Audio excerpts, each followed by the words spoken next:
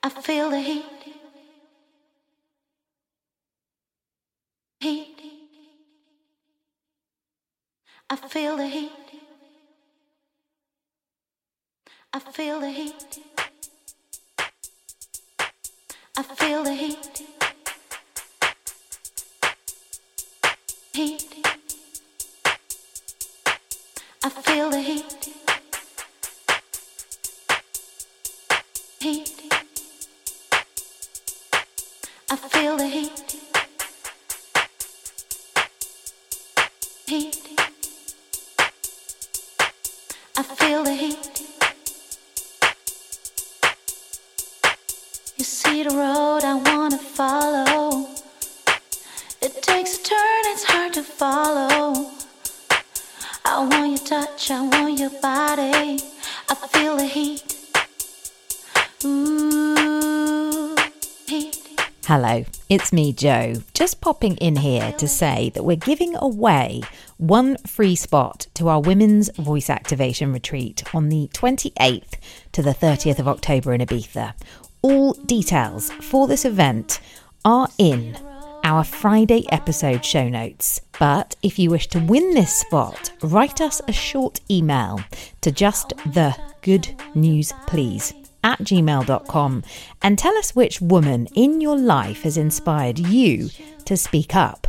Maybe a friend, family member, or even a famous person has stopped you in your tracks at some point in your life and made you realise that you too can be strong, courageous and say what you need to say.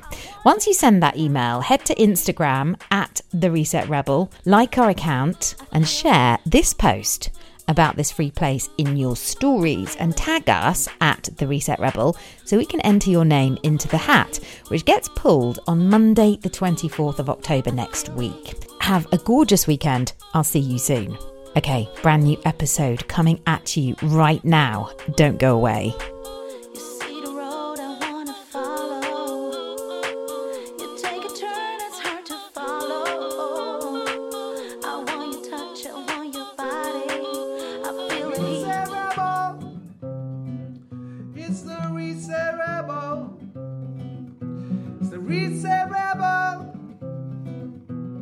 Reset Rebel, coming to you every day. Welcome back to the Reset Rebel podcast with me, Jo Yule. And today I'm joined by a lady whose photographs have been seen on the pages of local magazines like White Ibiza, international publications such as Condé Nast Traveller, the New York Times, Suitcase Yoga Magazine, Yoga Journal and Om Yoga Magazine. So she's very au fait with the incredible profession that she's been doing for the last 20 or more than 20 years on the island of Ibiza. She's from Chile and I'm very grateful that she's made the time to pop in and see me here at the Hub Studio today.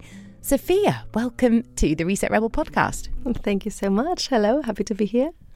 Thank you so much, first of all, for my incredibly beautiful gift that you brought me, all wrapped up and looking, very gorgeous. And from your Island Crafts, which is obviously a little spin-off from what you do as a photographer. Talk us through that to begin with. I mean, this is obviously something that you've perhaps been inspired by time out in nature on the island, I'm guessing.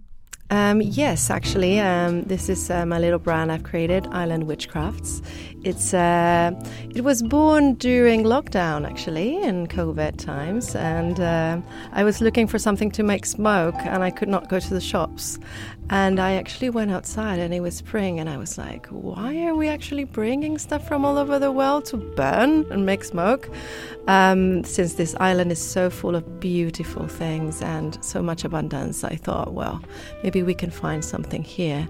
And we also at the same time honor the land where we step on, honor the land, honor ourselves, understand ourselves through the elements. So that's all the work that I do. I make smoke offerings. So it's all the conjunction of all the elements for the 5 elements and connecting to ourselves and being present. I mean, I haven't opened this very beautiful gift that you've given me there. I'm very excited to do that. Maybe I'll do that a little bit later on.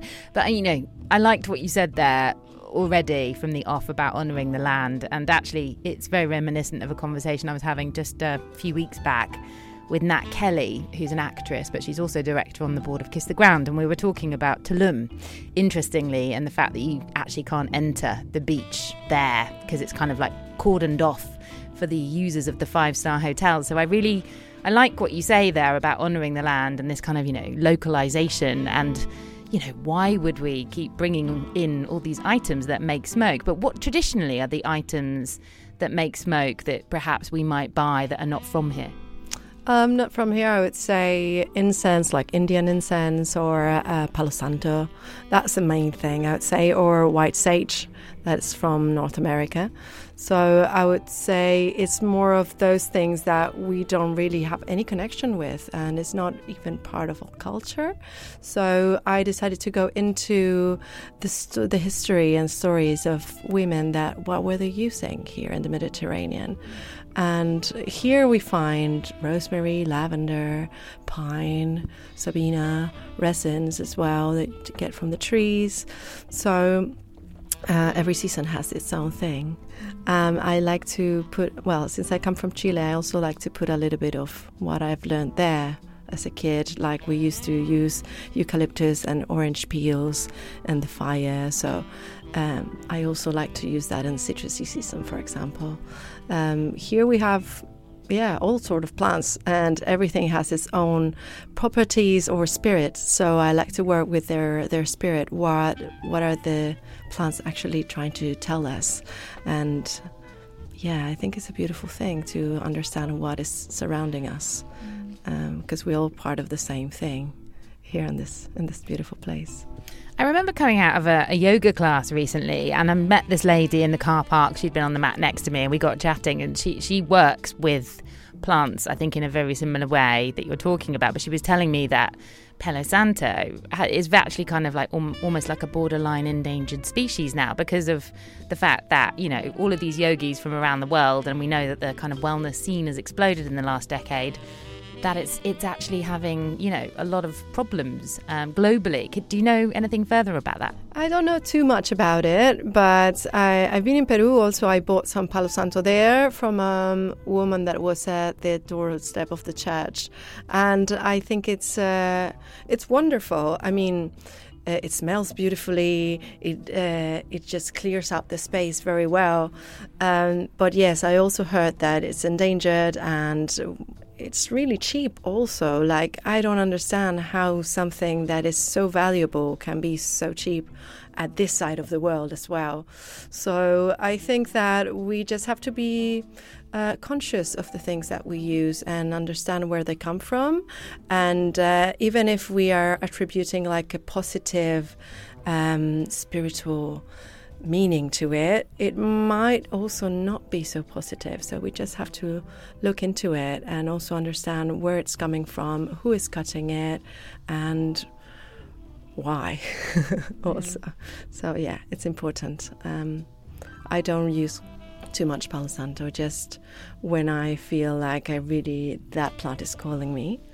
But I have a few sticks in my house that I bought actually in South America, not even here. So I think we just have to connect to the plants and understand where they come from and what we can do with the plants that we have around us, wherever we are in the world. So tell us, obviously you're not from Ibiza, you're from Chile, and I'd love to hear a little bit more about your story before we get into talking about photography and your profession. What brought you to Ibiza? What a wonderful place. I've been living in Chile all my life. I just moved to different cities, but I was always living in Chile, and I came to the island when I was 19. I turned 20 here. I came just on holiday. I was more or less about a month here on the island, and this was on 2007. And oh my God, this place just spoke to me. I was completely in shock, actually, because, it was my second time in Europe, but I never seen a place that was so different everywhere where you looked. Like, I loved the old town and the little white houses and all the crazy people, like on the, how do you say, when they were walking for promoting the clubs, and then in the daytime the beaches, and in the nighttime, the crazy parties as well. So it was such an extreme place, and felt like such an open place. It felt very genuine and very like a place for freedom. So I felt very safe here. So I decided I wanted to come back here to live. I was, 20 at that time. I came to live here when I was 23, 2011. I spent my first winter here, arrived in winter, and it was very quiet. But I loved it because I could see like the base of the island, which I could not see when I came in July. You could see the nature, you could feel the island very much. I was working in a design agency. I arrived and worked there immediately. Called Concordance, is a Ibizenco agency in Ibiza town.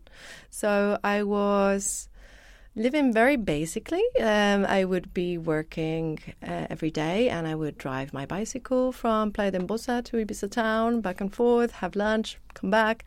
I really enjoyed it. It was just me doing my thing. I really liked it, and the island was the perfect place for me to just expand that and start to know myself a little bit more, because I always lived at my mum's house before coming here. I was studying in the university.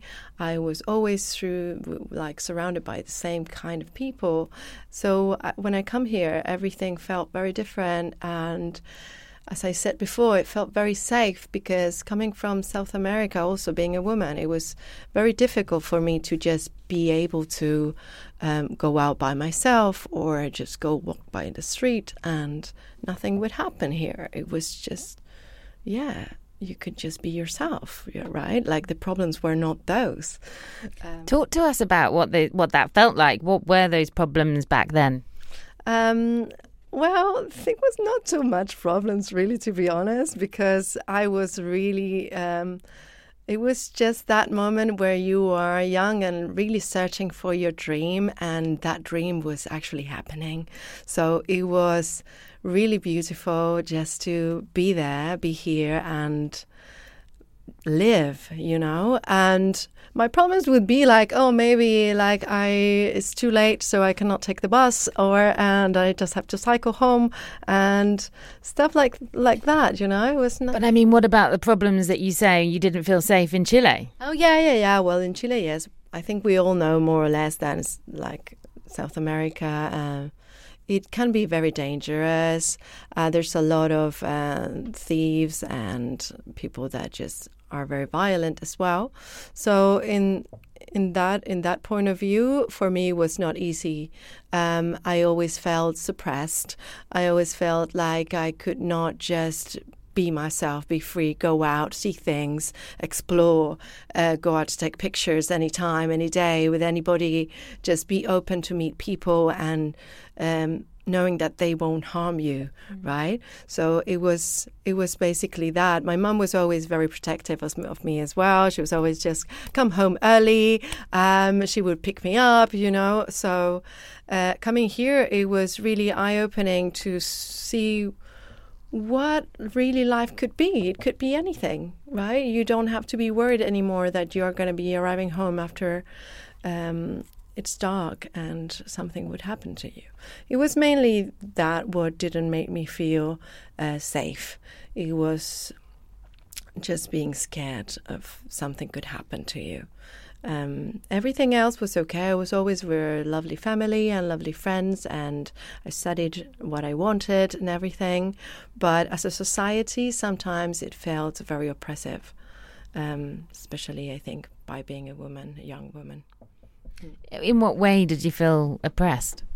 In the way that you cannot really go out in the world. It's very much a man's world, and it's very much a place where you don't feel good if you make money. You don't feel good if you have high hopes and big dreams.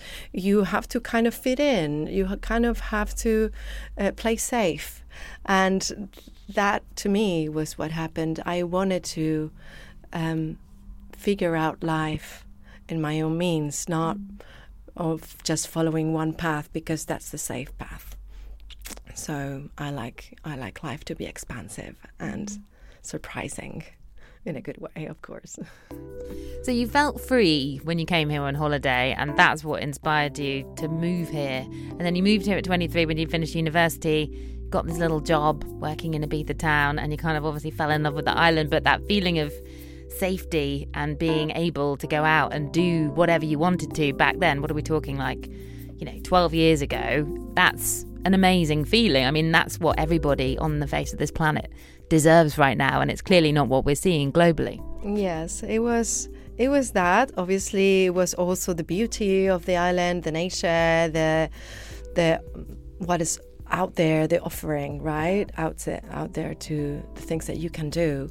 But to me, yes, it was mainly that free spirit, because I see people that are very different and they're not having a problem to be themselves, right? So you would go, I don't know, to Calle la Virgen and see all these characters, and you would be like, wow, they can actually be themselves, and it's fine, right? It's approved. So that was for me the main thing that made me move to this place. That was 2007, 2011 I came here, and it really felt like a place for freedom.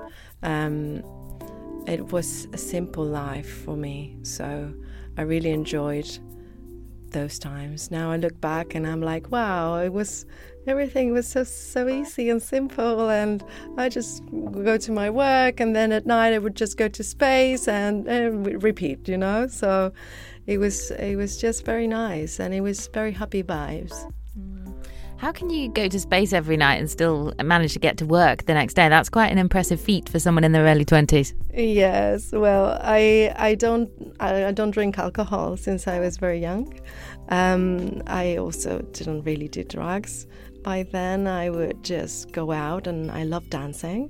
So electronic music would be my drug, my push to be out there. And space, it was also open very early, so I would probably go there at 8 after work and be there, and by midnight or before 2 a.m. I would be home and sleeping, so I could just keep on going the next day for sure.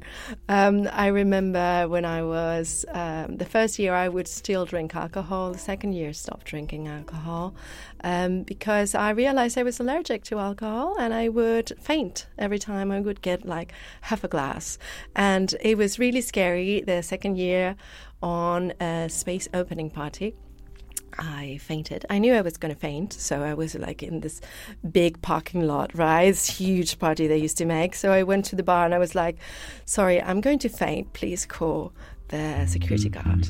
And the guy came, and I fell and completely lost my consciousness. And when I recovered it, I was like the drunk girl, like really destroyed girl on the party, where the guy was bringing her to the doctors, and like all my dress was up, and I was like all dead. And I was like, you know what, maybe it's the alcohol. So I stopped drinking, and I've never fainted ever since, and I love going to parties and enjoy them very much.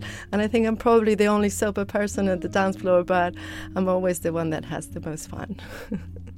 That is the impression. I mean, I remember watching your Instagram for quite some time now, and I always used to see you, at Amnesia right until the sun came up, thinking, wow, I don't know how she does that. Like, I would always see you, like, posting stories on your step count as well. I mean, obviously you're very physical and running around in your work, but I was like, God, that girl's got some energy.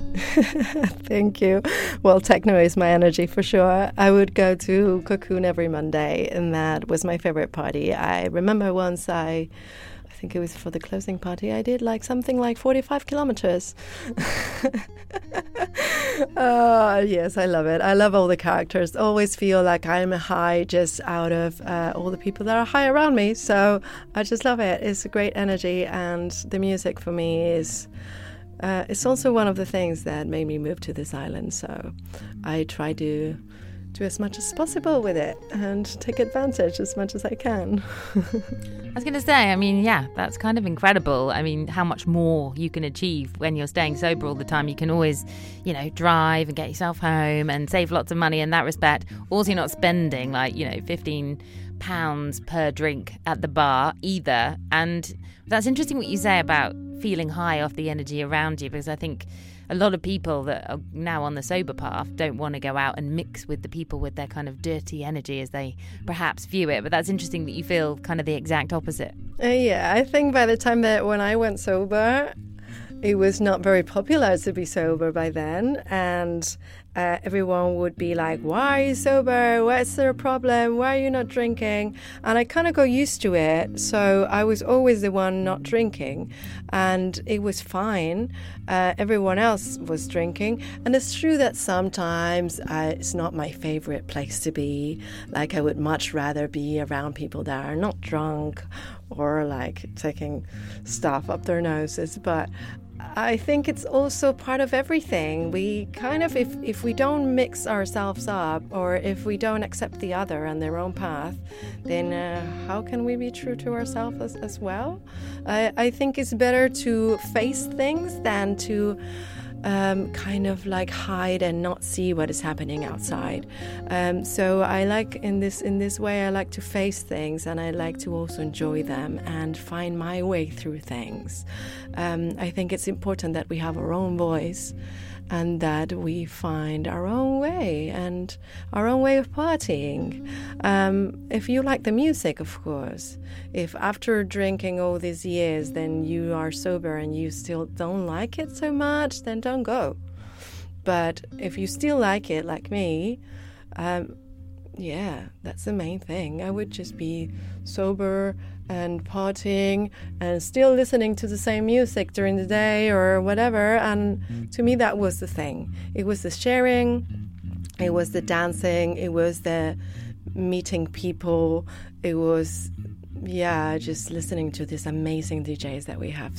We're so fortunate to have them here every night. So that's what excites me. So if you also feel excited by that, alcohol is not really going to make any difference. It's just probably going to make you sleepy. That's probably, yeah. I wish someone had told me that when I was 18, when I started drinking. I think, that's great to hear that you feel that way about the opportunity that comes here every summer, I think, to go out and dance and to play.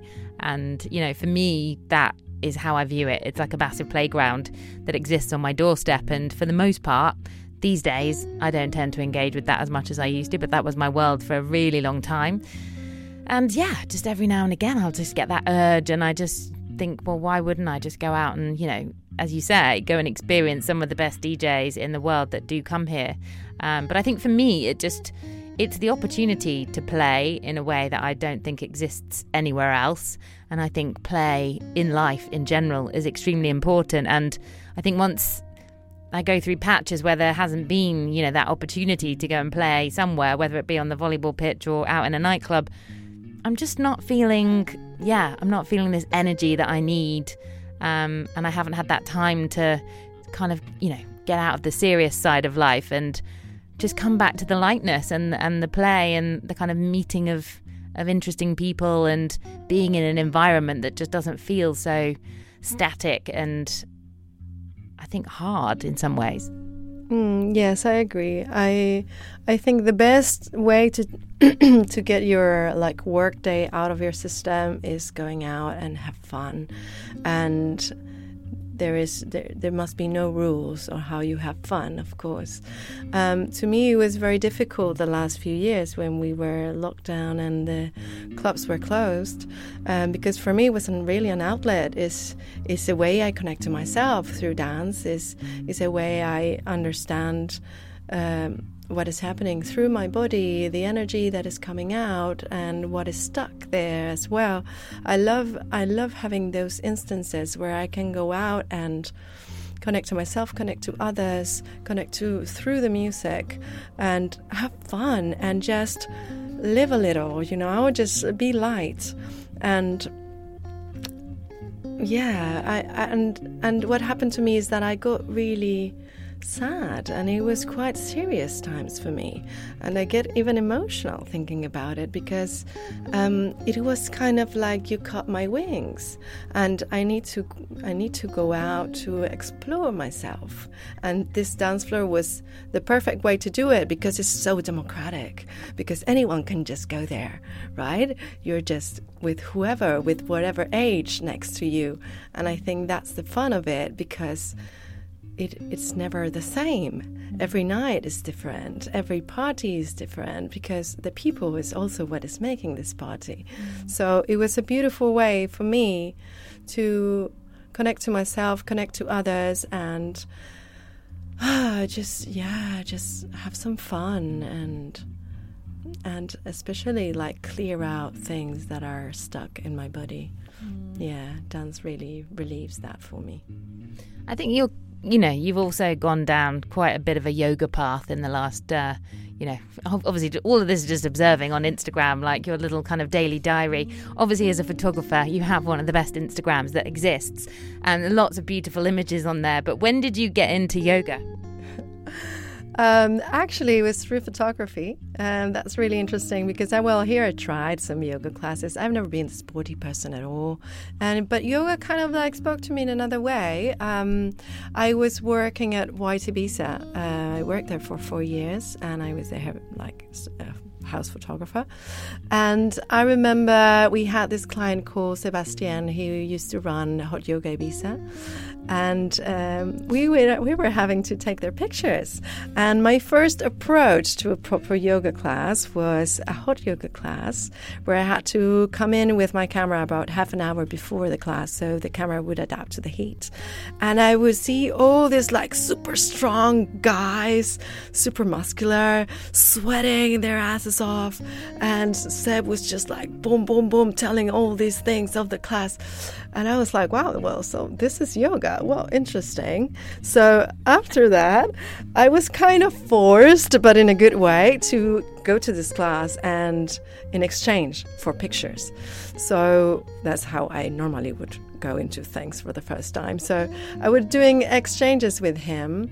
I started going to these yoga classes, and oh my God, it's just changed so much within me. Also physically, because I was always the kind of like long-legged girl where I could never touch my feet.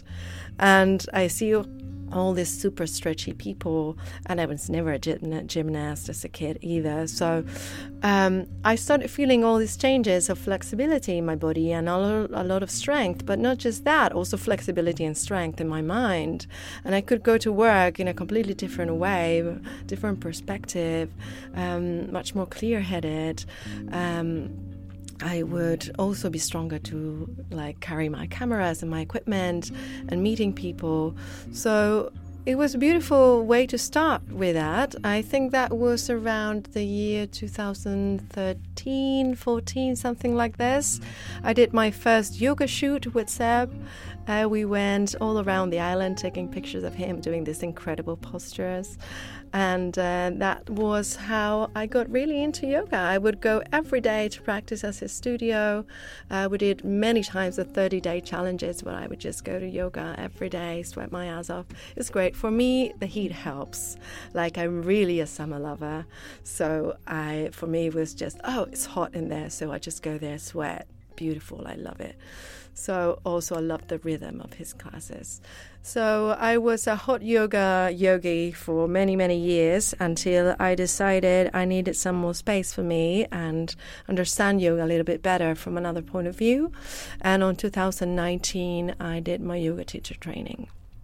And 200 hours, I think. And since then, I've been more of a personal practice person. I still would go to his classes sometimes when I feel needed a little bit more of a push. But it's mostly me and my practice. And sometimes I do go see other teachers. I think it's important that you're in a class with more energies and more people around. And you can learn other things. But yeah, that's been more or less my yoga path, like physical yoga path, of course, and the spiritual path has been going with it as well. I think it opens so much your mind and your body and then your mind, right? So everything is connected, and you feel in union with everything. So that has been what triggered it, and the path more or less that is going through. That's so interesting that you started with hot yoga, because that's exactly how I started as well in London. That's when I first started to go and practice, and yeah, it felt a little bit like sort of torture to begin with, but then it got easier as time went on. I just loved that high when I came out after 90 minutes of sweating your butt off. Just felt like I could do anything after that. I felt amazing. But that's intriguing about Seb, because I did try his class once, and just found he just never stops talking, and it's just like so full on. And for me, yoga is about, well, the classes I'd been to of hot yoga were very much about at least having, a little bit of silence in between instructions to kind of drop into the posture. So that for me didn't work at all. But that's very interesting that, that's what hooked you in as well. Is he still here? Yes, he's still here. He's resuming his classes, not hot yoga anymore, but he's doing hatha yoga classes in the winter. Why did hot yoga shut down? That's really sad. I was actually thinking about maybe getting involved this winter. It's kind of like exactly what you need in the winter months of Ibiza. For sure. I really loved his studio and his classes, but I think sometimes running businesses in Ibiza are a little bit difficult, and it just took the toll on him, I suppose. But yeah, it was really a sanctuary for me going there. And actually, it's funny that you say that. For me, since I was always a very hyper brain person, silence was very difficult for me to handle. And being quiet in peace was like, no, I need to be overproductive and do more and listen to more. And I learned so much actually by all the things that he was saying in class. It really kind of went through me, into me, and I learned a lot about how to be a yogi with all the things that he was saying. He was not just giving cues for the postures, but it was a very good teacher. I think he's a great teacher. For me, it really worked. It was a good transition between the mindless and the mindful. To me, he's a great teacher. I love him dearly, and it was for me very, very good to be in that spot of so much going on that I have to be quiet inside in order to not fall and collapse. So yeah. It's just super interesting how different people interpret different styles of teaching. It's a little bit like the conversation we had before we came into the studio, and I was on the phone to somebody in Australia who used to be a DJ in Ibiza, and he was talking about studying this idea about, what styles of music that, light us up, and why that kind of chemistry happens in our brain to make us want to go out and dance to, maybe you like techno music, I like reggae music, but why is that? And what happens in our brain when those two things happen? Exactly the same with yoga. I mean, God knows how many styles of yoga there are these days. I mean, there's Broga and Joga and Zoga and Foga and God knows what else.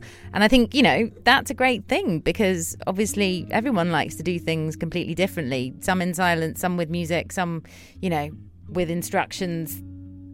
And that's a great thing. But I think it's just very, interesting how we can kind of diversify, potentially one practice into such a broad spectrum of desires and needs, and that, is a great thing that can be that way, because I don't think that's certainly not where yoga came from originally. It's not, authentic to its origins necessarily.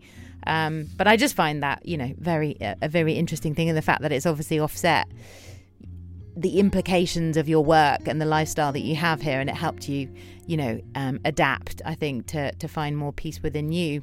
Let's talk about your photography work. So you obviously, as you say, you were working at White Ibiza and you were their in-house photographer. What was that like? Oh, that's my favorite job ever. I really loved it. I was actually never a photographer, like with a name. I studied arts my whole life. I studied graphic design in university and art history. I would have a couple of classes of photography, but it was not really for being a photographer. And but I always was with my camera, my film camera, since I was a kid, always around me. And here I was working at Concord Dance first, as I said, and then I had to leave that job, unfortunately. But the second year I was here, I didn't have a job, and I met Christy at White Ibiza, and she was like, "Oh, maybe you would like to come take some pictures for us." And at first, I remember, I think it was the first job I had with them. I was so nervous. I almost died. I suffer with like a lot of anxiety, and especially being in public and with people. Social anxiety is a big thing. So I was kind of having to come and do these photos at this place. I think it was KM5. And I was supposed to take these pictures of the event, photos of people smiling at the camera, and so that would mean that I had to ask everyone, "Hi, can I take a photo for White Ibiza?" And I was like 23 years old, 24, so people would be like, "No," and they would just turn around or don't even like acknowledge I was standing there. And oh my God, I felt so bad. So for me, it was a big process of being confident and being social as well, and understanding people and understanding how to approach people. So when I was working there, in the end, because that was like 1 year, one summer where I was taking pictures for them, but I went to work for them at the end of the summer doing graphics and photography. And it was amazing because I could photograph everything. So that was kind of my school. I could, like in a day, I would have 3-4 photo shoots in different places and different people or things or house or objects and food and restaurants and a beach and a hotel and everything. So that was really inspiring to me. I could really see the island. I could go to all these places that I could have not have met through if it was not through my work. It was like seeing the backstage of Ibiza. So that was really beautiful. I really enjoyed it, and I loved working with Christy. She was a great editor at that time for me. I learned a lot on what things should look like, how I should approach things as well, how I should get a concept behind it. All these things that I learned through graphic design and advertising and all this, but in photography it was kind of different because I never really knew how to be a photographer. So I just learned it on the go. Anything that they would ask, "Sophia, would you think that you can shoot this jewelry?" "Yes, I'll shoot the jewelry." So I would just learn on the go. That's interesting. I actually had a little get together with Christy just the other week as well at the Standard in Ibiza town, and yeah, she told me like her full life story, actually. I really wished I'd recorded it. So, Christy, if you're listening, please, let's get together and record a podcast. I mean, obviously, I used to know her as Miss W. I used to love that column and always found it thoroughly fascinating to sort of hear about the scrapes that she was getting into. But I'm sure you must have got into some of your own back in the early 20s of, cutting your teeth in the photography world of Ibiza. What is the etiquette of that then when you kind of, you need to sort of basically ask permission now then if you're in a public venue to take a picture of someone? And how do you go about approaching someone out of interest? What have you learnt? What have I learned? I learned that it's always better to say sorry than ask. I prefer to approach things in a observer kind of way. So still my favorite thing to shoot would be the beaches. I love shooting at the beach. I love shooting like people from far away, like seeing what they're doing. And I would normally never ask them for their picture because I also tend to not show faces or anything like this. So she's taking my picture now.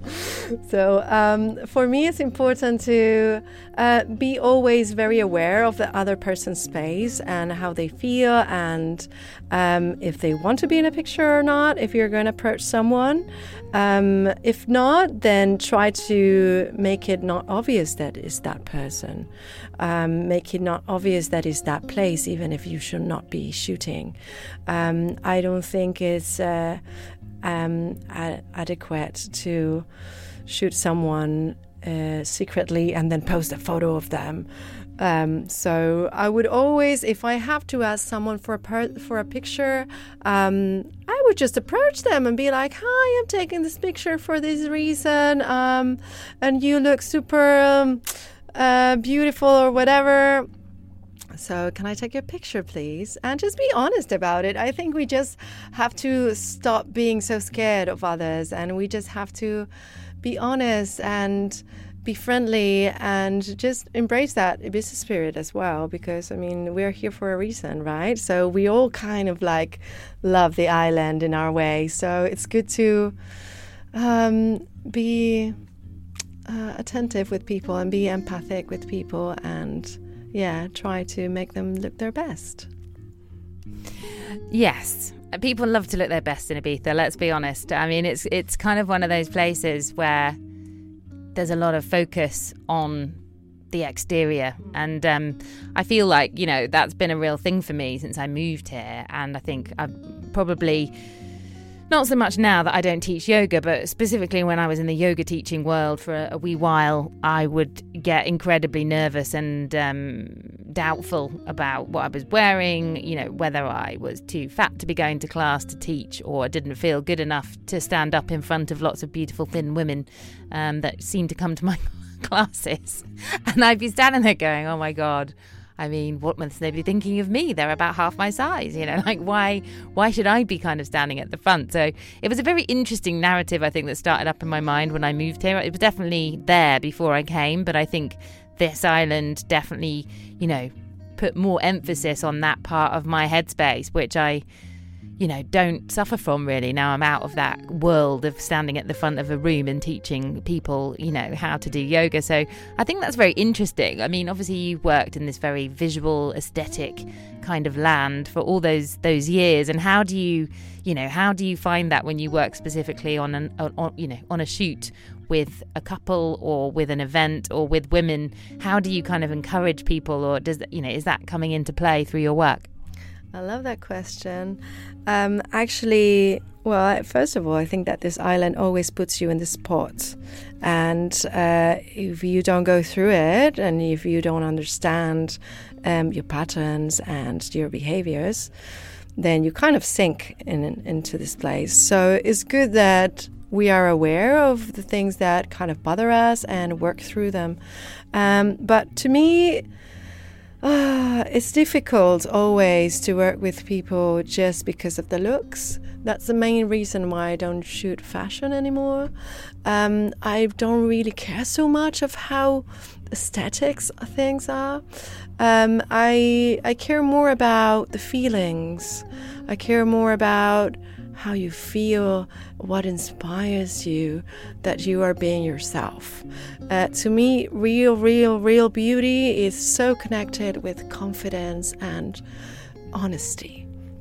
To me, just being beautiful just because it's not really that beautiful or interesting at all. And I shoot normal people, really, like regular people that actually sometimes they have their issues and they don't think the best of themselves, or they don't think that they can be seen in a certain way. And to me, really, it's not so much about the aesthetics, it's more about the honesty and what is in there. What is that we want to communicate with this picture? I come from the art world, so really to me is not much about the art looking pretty. It's more about the art communicating, and that still translates to my photography. I love to just be goofy and silly and myself when I am shooting, so people feel that they can also be themselves and they can open and they are not so self-conscious, or they are not being it just breaks my heart when I hear people saying like, oh, I hate my picture being taken because I should be looking this way, I should be looking that way, or I should be a thin yoga teacher, or I should be... And I'm like, you should not be anything. You just should be yourself and embrace that. So that's why I always try to put through the photography is that we are all unique and we are all here for our own reasons, and that is the reason that you should be taking your photo. What is that you want to say? What is who you are? How do you want to be perceived, and how you are really perceived, and how you perceive yourself? So all those things for me is what makes a true good photograph, because when you really see that person, and when that person see themselves in there, and they're like, oh, well, I can see my wrinkles, but it's okay, you know? That for me is like, oh yes, eureka moment, you know? Because you have to accept yourself, because we are not really seeing ourselves all day, every day, and we are how we are, right? And it's others that see us always. And sometimes when we see our picture of ourselves, we are like, oh, that's me. Oh, wow, I should change this and that and that and that and this and that. And that is really difficult for me because I don't see that. Because when I come and take your picture, I'm like, oh, that's great. The light looks so beautiful when it hits you like that. And when you smile, you're just, wow, it just fills your face with light. And then you could be like, oh, but my teeth is weird. I'm like, okay, so let's work both things, okay? The things that I don't see because I see others, and the things that you see that you don't like. So let's play with that. I will try not see that teeth, okay? But I will try to see this other thing that I'm seeing that you have. And that for me is the main goal with my photographs, is stop the apologizing for who you are and just be, and just feel free because you're being seen, right? And that's a beautiful thing.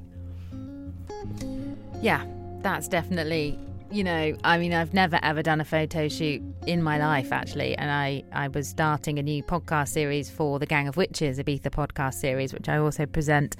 And they asked me for a headshot. And I was like, I haven't got one. And I actually called up someone that had just been kind of, asking for some advice on podcasting, who happened to be a wedding photographer. And we went up to the Puig de Mesa. And I remember going up there thinking, I just feel enormous. Like, I'm having a fat day. I'm not feeling good about myself. And not one outfit did I put on that I felt good in. And maybe we only changed clothes about 2 or 3 times. But when I looked at the pictures, I was honestly astounded. They were absolutely amazing. I loved all of them. There were very few that I didn't like. I don't know if it was the light or just maybe the reflection of the Puig de Mesa, which is obviously extremely whitewashed. But I was pleasantly surprised. I don't know if Nigel is basically a magician. He must have had a magic wand in his pocket. But I was impressed. And I think sometimes when you throw yourself out of your comfort zone, as you say, and just accept, well, this is the day that I've got to get this done. So it's not optional whether the weather's a bit shonky or whether I'm feeling fat and ugly and horrible and my hair's, not looking the way it normally does. I think that's an interesting thing that you can, obviously you do what you do for a reason because you bring out the best in people. And I think that's just a really beautiful skill, not just doing what you do there, but you must take that into lots of other areas of your life. No, thank you. Yes, Nigel is a magician, first of all. The thing is that we are very sensitive people as photographers. I think it's important to put yourself in the place of the subject, the one that is having their picture taken. I do a lot of times change photo shoots, change dates, because the person was not really feeling it, because, I have so many things to do that day. I don't really feel like I am myself today. And I think those are really reasonable excuses. I think some days it's not the day for that, and that's totally fine. I prefer much more to change it and than to force something. I'm really not into forcing things, like being in a rush, being forced, being stressed. I really hate those feelings. Like, I really go as far away as possible from that. So if I have someone who is going to be photographed that day and they really don't feel like it, we can try. And even if, nothing happens and it's not the day for that, we can try another day. And that is totally okay. I think we have to be gentle with each other. And it's important that we give each other space for it.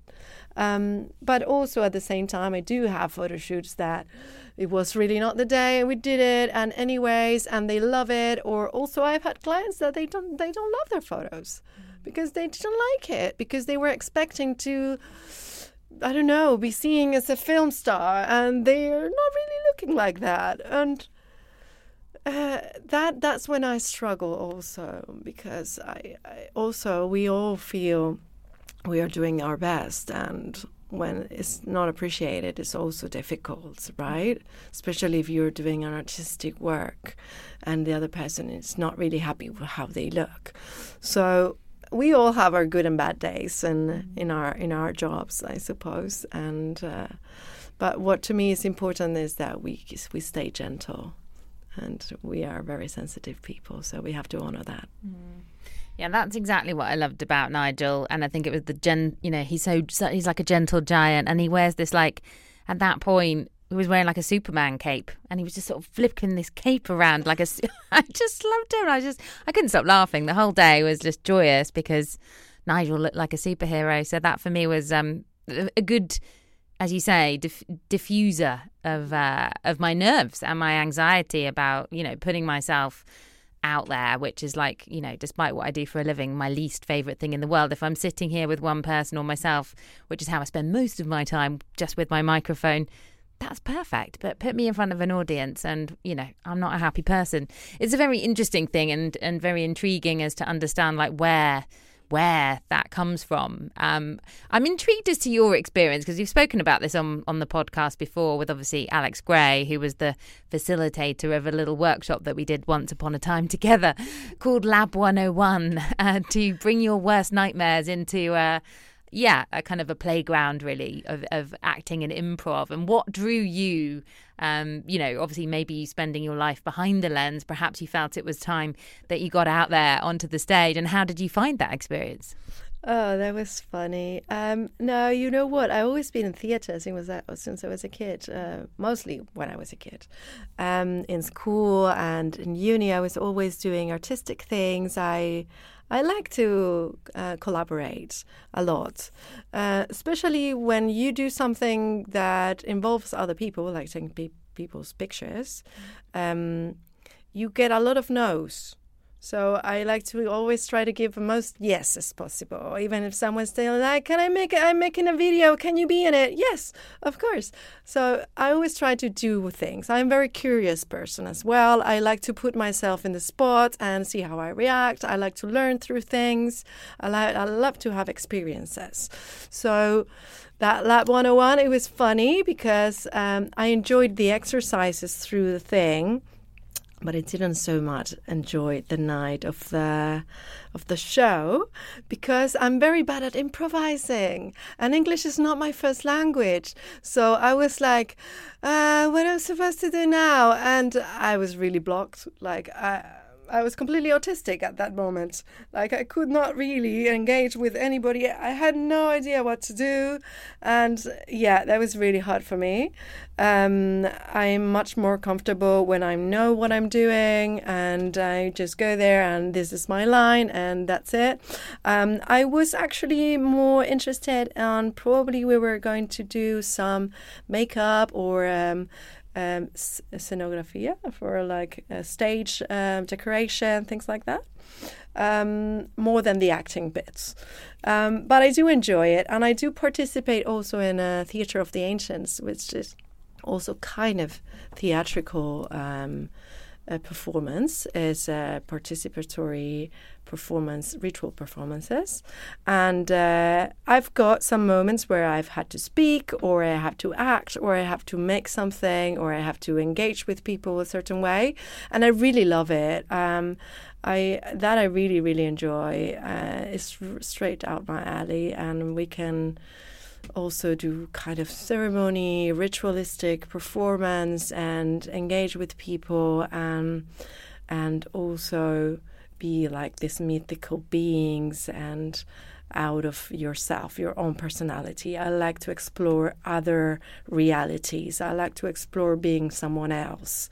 So in that side, I really enjoy all those theater happenings. But I don't think I'm going to do much improvising anymore. If you could be somebody else for a day, then who would it be?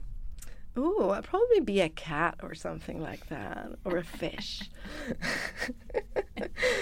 Just something very different, not a person.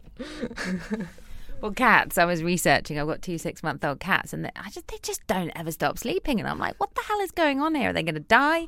But no, 16 to 20 hours a day they get when they're 6 months old. And I'm like, that is a lot of sleep. Yes, I think we have to learn more from that.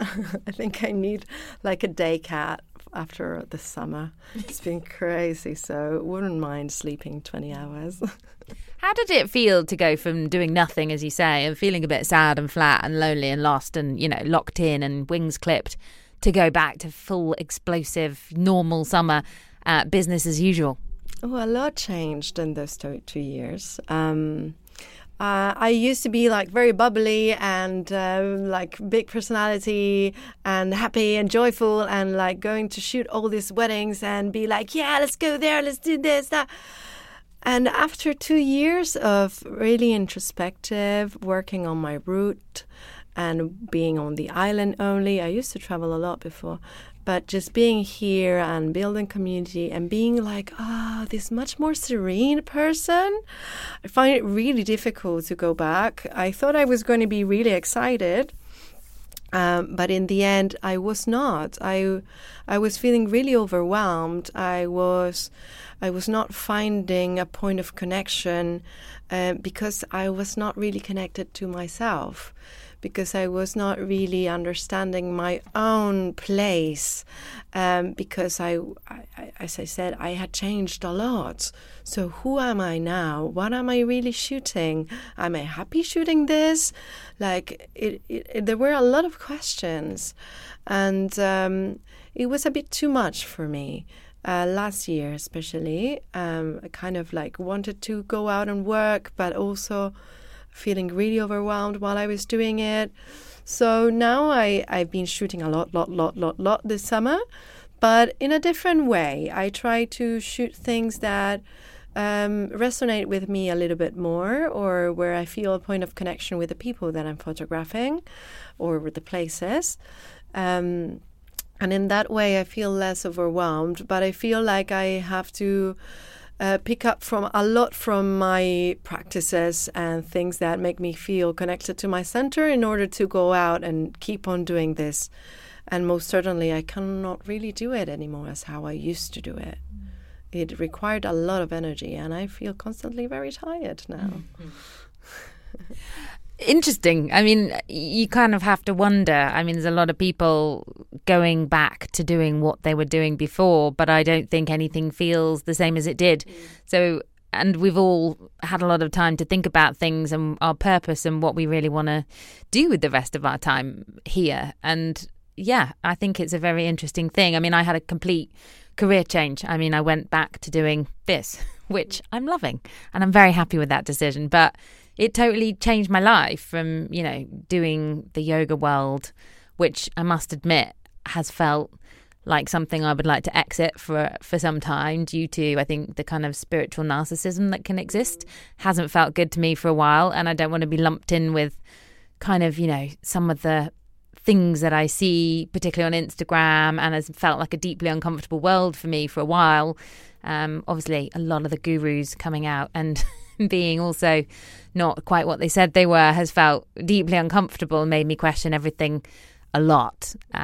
So, you know, not to say that I'll never teach yoga again, but it just hadn't felt like a world that I was feeling as comfortable and happy to be part of. So I think it's an interesting conversation to see how people feel now about the thing that they were doing before. And I think overwhelm is the number one thing that everyone is experiencing. I mean, we've just had a full-blown summer season, and of course that's your busy time. So, you know, out of the frying pan into the fire, of course you're not going to magically snap your fingers and go back to how it was before. So I think, yeah, I don't know. You look amazing. So you've obviously managed it, and you've coped.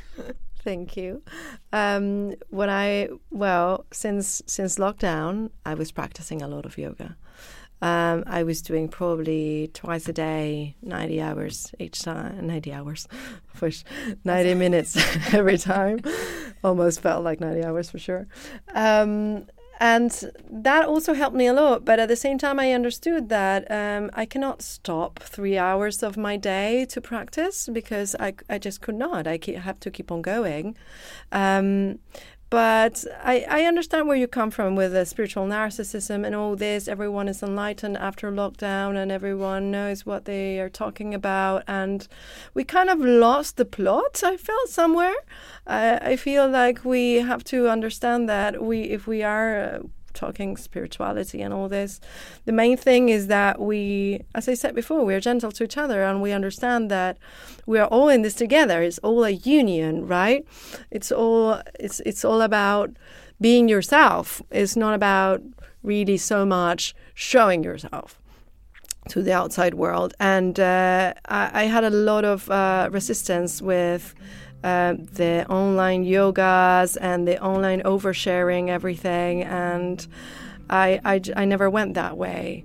I just stayed inside, and that helped me a lot. But I also feel like a lot of people, it did help them going online and having this other world, virtual reality, that when we actually came back to the real world, it was not this real that we used to have anymore. Is something in between. Now social media is a lot in everything, and there's a lot of distortion in there as well, because when you are meditating, you don't really see your face, but when you are talking to your screen, you do. So it's a completely different perception, right? And now there's a lot of people that are putting filters on everything, and they put filters on their faces, and they put filters and edit their whole practices, and they're doing their presence practice with their phones, and all these things that really are, I really don't understand them very much. I don't feel this the way. And in that way, it's disconnecting us from ourselves and from each other at the same time. So I feel like now all we have to do is stay present within ourselves and in nature, and be with each other, like in real life, in person, and be as genuine as we can and soft as we can with each other. I think that's the only real way forward. And it's good that all these things are coming up to the light, and then we see them, and we are acknowledging also the shadow, because not everything is light, beautiful light, and we do need the other side too. There's no light without shadows. So this place, this island, is really, I feel like it's a great place for that. It really shows you the extremes. Everything is on the same place, all together, dark and light, and it's a place that embraces everything. Just the fact that you are being honest with it is being embraced, right? Even if you're like not so good person, whatever, you're a really shadowy person or not so much light in it, but if you're genuine in that shadow, then the island embraces you, so you should embrace yourself too. That's how I feel, at least. I think that we have to keep on moving through our paths and understanding that we can be everything and anything at the same time, but just stay true. To me, that's the key. Well, that feels like a pretty good place to end. We've been talking for an hour, believe it or not. So thank you so much for making the time to pop in and see us. And thank you so much for my beautiful gift, which I'm very much looking forward to maybe opening when I get home this afternoon. Thanks for being here. Thank you so much. It's been super lovely to talk to you. You're very open and make it very easy to talk to. So thank you so much. And thank you for listening. Reset Rebel. It's the Reset Rebel. It's the Reset Rebel. It's the Reset Rebel.